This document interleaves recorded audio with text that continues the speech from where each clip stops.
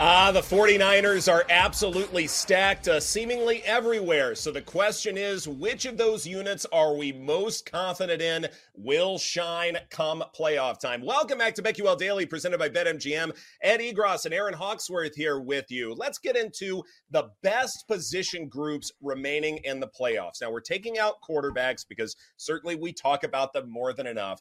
But which position groups will be the best of the remaining 8 teams still standing? So, Aaron, how about you kick things off for us? All right.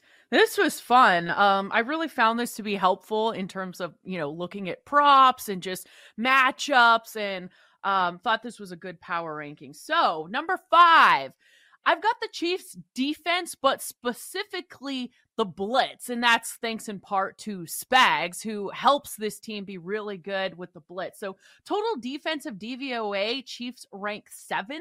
Crazy to think that, the Chiefs defense arguably better than the offense now, but just scheming pressure overall is the Chiefs' defensive strength. The Chiefs rank 3rd in defensive back blitz rate according to PFF, so I thought that was something that really stood out. And 74 plays with unblocked pressure ranks 3rd in the league. So I thought the blitz, when it comes to the Chiefs defense, is something to look out for as a major strength for this Kansas City team. At number 4, no surprise here, I got the Lions offensive line. They are so good, and a big reason why Detroit has been so good at running the football this season. The O-line, they also do a really great job at giving Jared Goff time. He can be effective in the passing game. So the Lions offensive line, number 4, is a big strength for this Detroit team.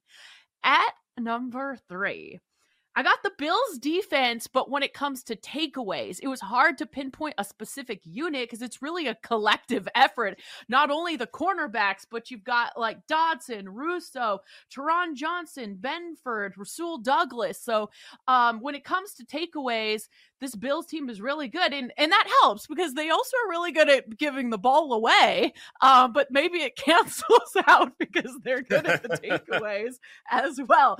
Buffalo has a league-leading 29 takeaways this season, and they've just got guys flying around everywhere. According to PFF, they forced 19 turnovers on targets short of the sticks. So that is the most in the NFL. So the Bills defense, when it comes to takeaways, look out for that in the playoffs. Number 2, another not so shocking one. The Niners run game. Had to put it on here. It's hard to narrow down one strength. I think you could have made an argument for a lot of areas for the Niners. They don't have a ton of weaknesses, but this is one thing they do very well. Christian McCaffrey probably winning Offensive Player of the Year, and he is the reason why the Niners rushing attack is the best. According to PFF, Niners rank number 1 in explosive rushes, 2 expected points added per rush, and all of this has allowed them to be very effective in play action. So I think if you even look at EPA, all of that, I mean, the run game is just the best in the league. And number 1, it's really hard to find any weaknesses with this team. Of course, I am a little biased here, but it's the Ravens' entire defense. The pass rush makes it very difficult on quarterbacks. Justin Madubuike, I have a hard time saying his last name, but he's having a phenomenal season. 13 sacks. He's really had a breakout season and been awesome for this defensive line. And then, of course, you've got the leaders in Roquan Smith, Patrick Queen. They've been very solid against the run. So I think Smith is just, very intimidating, been a good leader. And then you've got safety Kyle Hamilton. So I think all the way around, I couldn't really narrow it down on one unit. I just think it's the entire Ravens defense.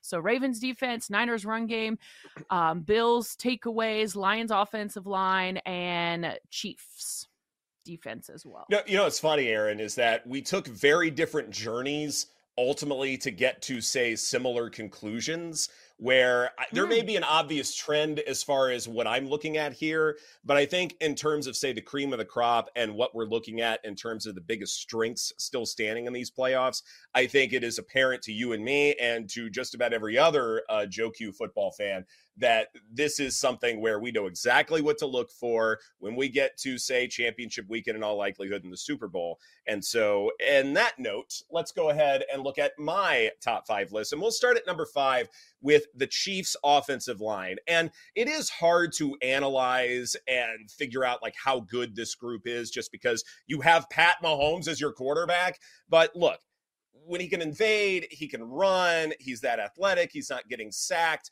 At the same time, you do have to respect, say, the few pressures that they allow. That matters a great deal. Joe Thuney, Creed Humphrey have limited allowing pressures. Donovan Smith, Juwan Taylor, they've added experience. They can stay on their blocks while Mahomes is creating something out of nothing. This group really is underrated, and I think they're one of the big reasons why the Chiefs have made it as far as they have, despite lackluster play from their receivers. Number 4, I have the 49ers pass rushers. Names speak for themselves. Nick Bosa, Javon Hargrave, Chase Young, Eric Armstead. This group is dangerous when they decide to blitz, generating a 56.6% pressure rate when sending at least 5 pass rushers. This is, of course, taking out Week 18 when they already had the top seed in the NFC playoffs wrapped up. Fred Warner is on the list of defensive stops, meaning he's keeping opposing offenses off schedule. It is deep. It is more than capable. So I love this group. At number 3, another group I love in the Bay Area, the 49ers receivers. You know the names: Brandon Ayuk, Deebo Samuel, George Kittle. But even that next tier has gotten a lot of playing time because of all these blowout wins. That matters at the end of the day. For the season, San Fran averages 9.7 yards per target more than anyone else in the NFL. 2.3% completion rate over expected. That's 5th highest. And Brock Purdy is throwing into one of the lower tight window rates in football at 13.8%. Still sticking with the 49ers here at number 2. This time I'm giving love to the secondary. I will cheat a little bit and lump in linebackers when in coverage just because Dre Greenlaw is leading the NFL in receptions allowed over expected with minus 7.9 per NGS. But if you're making me true to the definition, Jair Brown has the 7th highest ball hawk rate. That's interceptions and passes defended. Tayshaun Gibson, who should be ready to go for Saturday, targeted on just 4.2% of his coverage snaps. That's the 2nd lowest in the NFL. Group has also allowed the 2nd lowest rate of explosive plays. They will force quarterbacks into mistakes or basically surrenders. But then at number 1, there's got to be a place for Baltimore to get acknowledged here, right? To me, I'm going to focus on the secondary. PFF gives Baltimore the highest coverage grade in the NFL. What they did to fool Trevor Lawrence, what they did to fool Brock Purdy, what they did to contain the potent Dolphins, that makes them the scariest group in these playoffs. Allowing the 5th fewest yards per target is safety Kyle Hamilton. Though he missed the last couple of games, he's not on the injury report now. This matters a lot.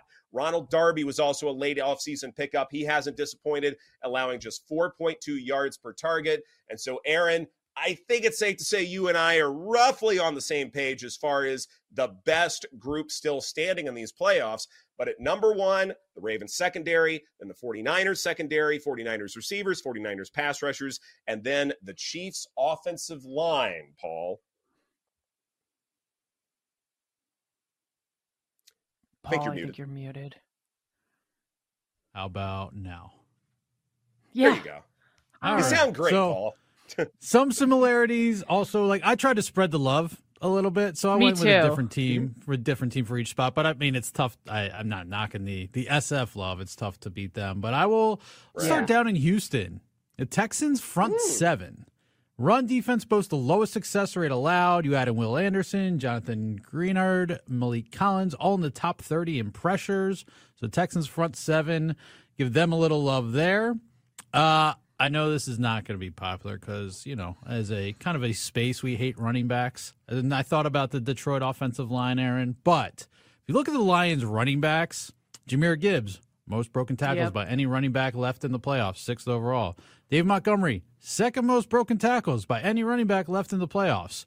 Both 2 yards or more yards after contact. So I think those guys could have a big game this week against the Bucs as well, possibly in the passing game. We know the Bucs run defense is legit. Similar, Aaron. Chiefs pass rush. I went with Chris Jones and George Karlaftis, both top 15 in pressures, both with 10.5 sacks this season. So, look, we've talked at length. The run defense is soft. For some reason, Miami got away from the run last week. We'll kind of see if Buffalo sticks with James Cook this week on the ground. But as far as the pass rush, Chris Jones, Karlaftis, and company certainly do their damage. So I was torn on the Ravens, who don't want to give the love to. And it was either the secondary / defense or the offensive line. Kind of an unheralded offensive line. They dealt with injuries to both tackles, Stanley and Morgan Moses, but they're healthy now. They're rested. One of the lowest pressure rates allowed. They own the number 4 pass blocking grade per PFF, and they are 3rd in rush EPA. So let's give the Ravens offensive line some love. Certainly helps that they got a mobile quarterback that can get himself out of trouble as well in Lamar. And so this kind of combines both of your guys' San Francisco takes.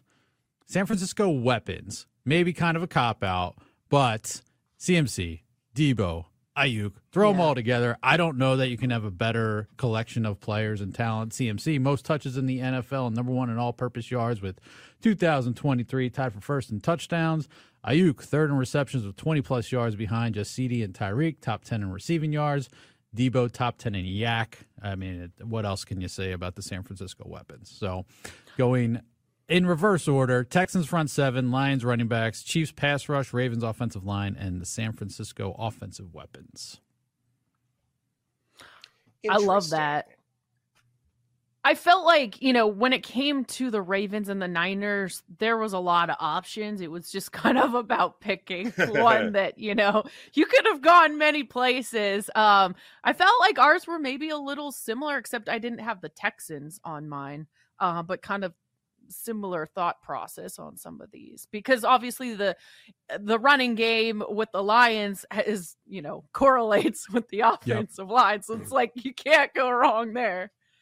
And honestly, before I started looking at specific numbers and cases, I had SF pass rush just kind of penciled in at number 1, but then decided to go there's no knocking the 49ers pass rush, obviously. Yeah. Right. It is challenging. There's a reason why the Ravens and the 49ers captured the 1 seeds, and they didn't do it, say, after week 18. They did it sometime prior to that. There's a reason, and it's not just the quarterback play. It's all these other fantastic units. So one of the reasons why I sort of focused on San Francisco so much is because it's just such a deep team. You look at the questions and, why wouldn't San Francisco win the Super Bowl? Well, they do have to go up against Baltimore if they make it there in all likelihood. But also, too, it's okay, quarterback play is a big question just because Brock Purdy is so young and so unheralded and all of that stuff. But then you're kind of running out of excuses after that, right? There's not that much in terms of other key arguments. So that's probably why I focused a little bit more there than anything else. But then you look at, say, PFF coverage grades, and that sort of gave Baltimore the slightest edge. And so that became my number 1 to go with all these other elite defensive backs who've done oh so well. And when we talk about this Ravens secondary and this defense in general, Aaron, it's something where, okay, it can be feast or famine. Sometimes they do give up explosives. But this year, the reputation has changed completely. They're still getting their interceptions, still getting their defended passes, but they're also not giving up those big plays either. And that, to me, is a sign that they are really well-rounded. And I wouldn't be surprised if, say, Ravens opponents are going to be keeping the ball on the ground a good bit more just because of reputation alone. But also they use safety Kyle Hamilton as an extra linebacker, too. They're just so versatile as well. I think the Chiefs defense is pretty versatile too. It's a lot of good defenses. And another unit that's pretty strong, allows one of the lowest pressure rates of the remaining teams, Bucs offensive line. There certainly wasn't a top 5 spot for them, but worth noting. And some of the other highest pressure rates, like we mentioned, the Chiefs, the Texans, the Bills, which plays into the takeaways, and then the Lions are right up there at the top as well. I consider doing both Detroit lines just because the Detroit trenches, as an option. But I think with all this Ravens love, something I was surprised to see from our guy Aaron Schatz, which we can talk about a little bit later as we're going through these games. Lamar Jackson, the worst quarterback in playoff history by DVOA. Something to keep in mind Wow. as we break down these games. I was shocked to see that today. Whoa. That's interesting. Let's go, Stroud. And I know box scores. You're right.